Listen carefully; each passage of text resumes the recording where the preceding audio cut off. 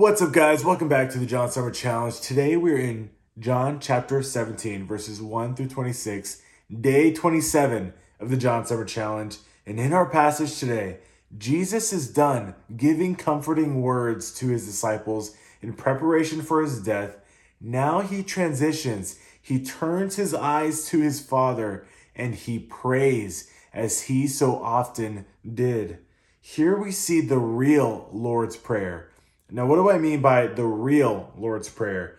Well, often when we think of the Lord's Prayer, we think of Matthew 6, verses 9 through 13. It says, "Pray then in this way, Our Father who is in heaven, hallowed be your name. Your kingdom come, your will be done on earth as it is in heaven.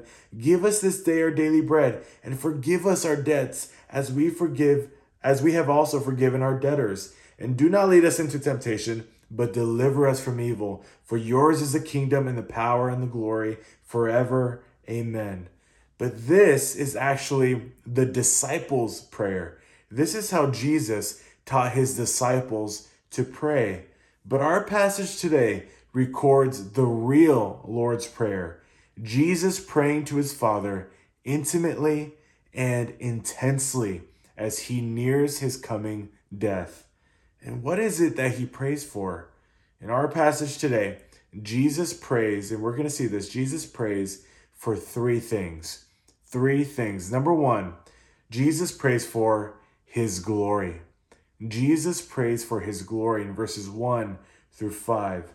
Now, over and over again, we have seen in the Gospel of John this statement, his hour had not yet come. This meant that it wasn't time for the greater miracle to happen yet. It wasn't time for Jesus to die on the cross. But here, in the very first verse of chapter 17, we see something different, don't we? It says in John 17:1, Jesus spoke these things, and lifting up his eyes to heaven, he said, "Father, the hour has come. Glorify your Son, and that the Son may glorify you." It was time for Jesus to be willingly led to the cross. And it is under this intense pressure, knowing that he would, in just a few hours, take on the full wrath of God, that Jesus prays this prayer. His prayer reveals what he has always been focused on, the glory of God, bringing his Father glory. Jesus knows what is about to happen to him.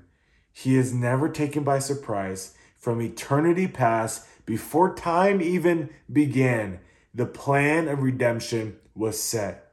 And now Jesus willingly and joyfully submits to the Father, knowing that his death will lead to his own glory and to the glory of his Father.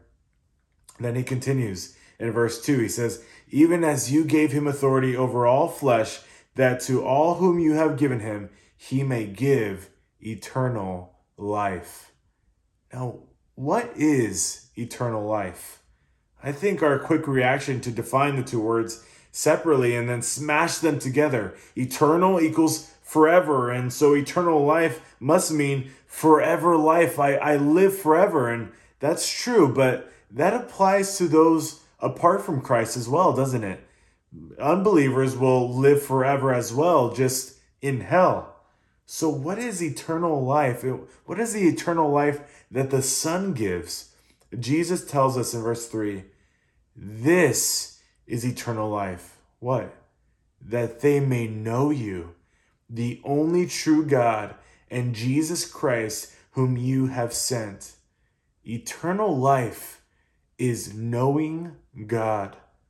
One pastor explains, Jesus defines eternal life not in quantity of time, but in quality of life.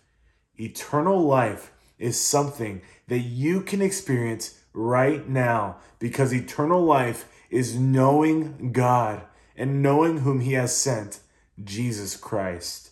Not only are we cleansed and forgiven of our sins because of what Christ has done on the cross, but we are also able to know him, to actually know him, to have a real personal relationship with Jesus Christ. This is the most precious gift, to know him. And so Jesus prays that from his submission and through his death, he would glorify himself and the Father. Next, he also prays for number 2, for his disciples. Number 2, he prays for his disciples in verses 6 through 19. Jesus now shifts from praying for himself to praying for those whom his Father has chosen, his disciples. This is why this prayer is called the high priestly prayer, because Jesus is fervently praying on our behalf for us. Jesus specifies this in verse 9. He says, I ask on their behalf. I do not ask on behalf of the world, but of those whom you have given me, for they are yours. He's speaking to the Father here. Jesus, out of his great love for us, prays for all whom the Father has given him. Remember how the plan of redemption and the Trinity works. The Father chooses whom will be saved from eternity past, and the Son redeems only those whom the Father has chosen, and the Spirit will apply Christ's redemption to all who repent and believe, to all whom the Son has redeemed. Jesus is praying for all of his genuine followers. But what is he praying for?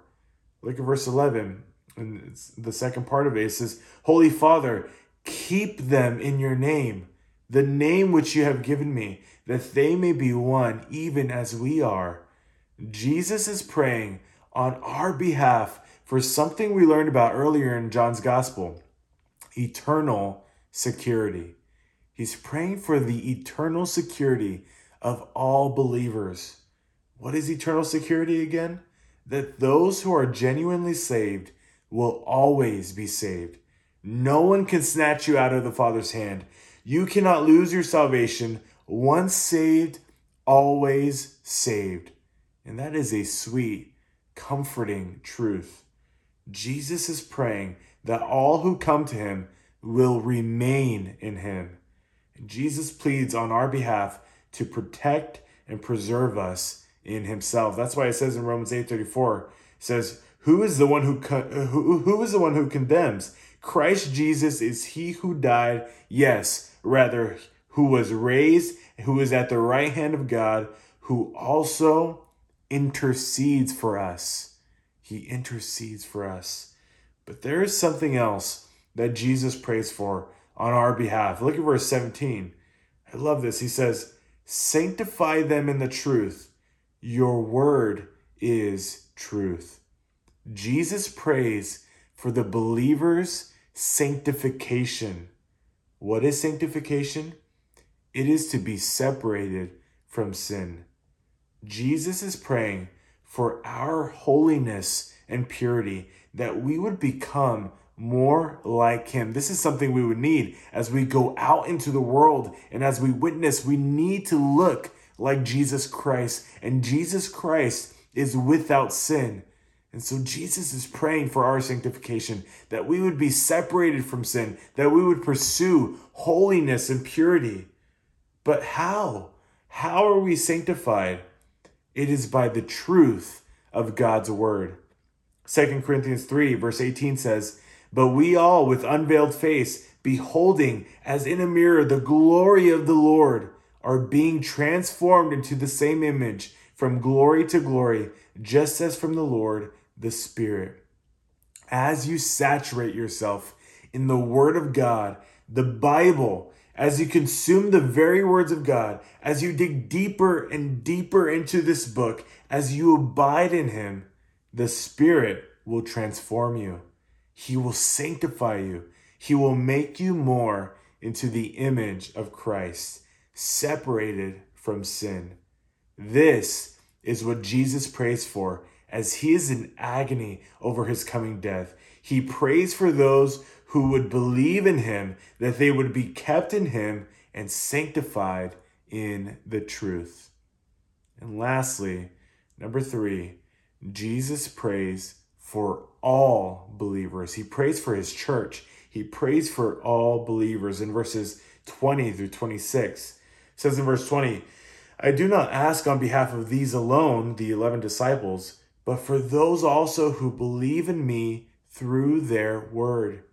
Jesus is not just praying for his 11 disciples alone. He is praying for every single true believer in him. Have you ever considered this? If you are a genuine follower of Christ, Jesus is currently, right now, praying fervently for you. Do you need an imagery to fully understand this? Imagine you're in a room, all alone, and on the other side of the wall, you hear someone talking. It is Jesus praying for you. Do you hear that? How would this image change the way you behave when you think you're all alone, when you're tempted to sin? How could you possibly carry out that sin against Christ, knowing that just on the other side of the wall, Jesus Christ is there on his knees with his eyes to the Father, praying fervently for you not to sin? But he is not praying for us on the other side of that wall, is he? No, he is much closer than that. If you are a true follower of Christ, then you have been united with him.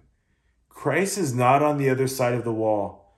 He is in you, much, much closer.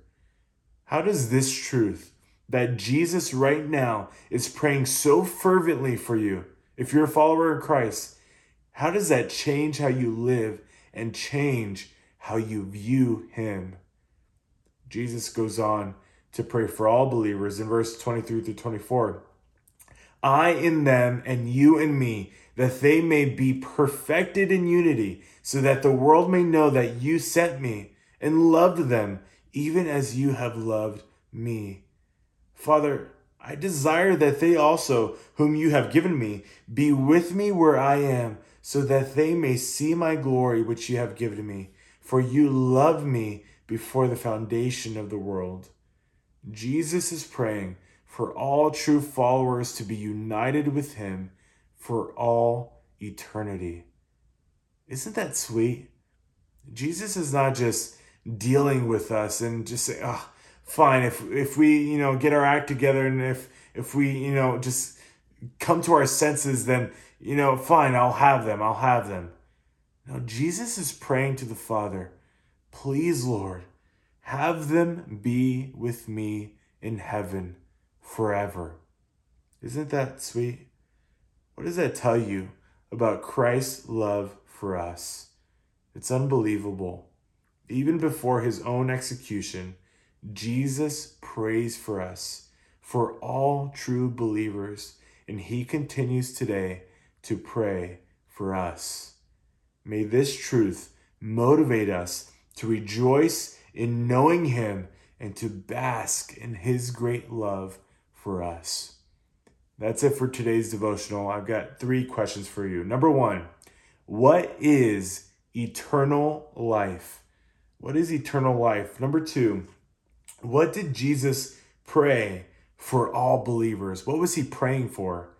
And number 3, how are you encouraged to act or think differently, knowing that Christ is currently praying for you if you are a true believer in him?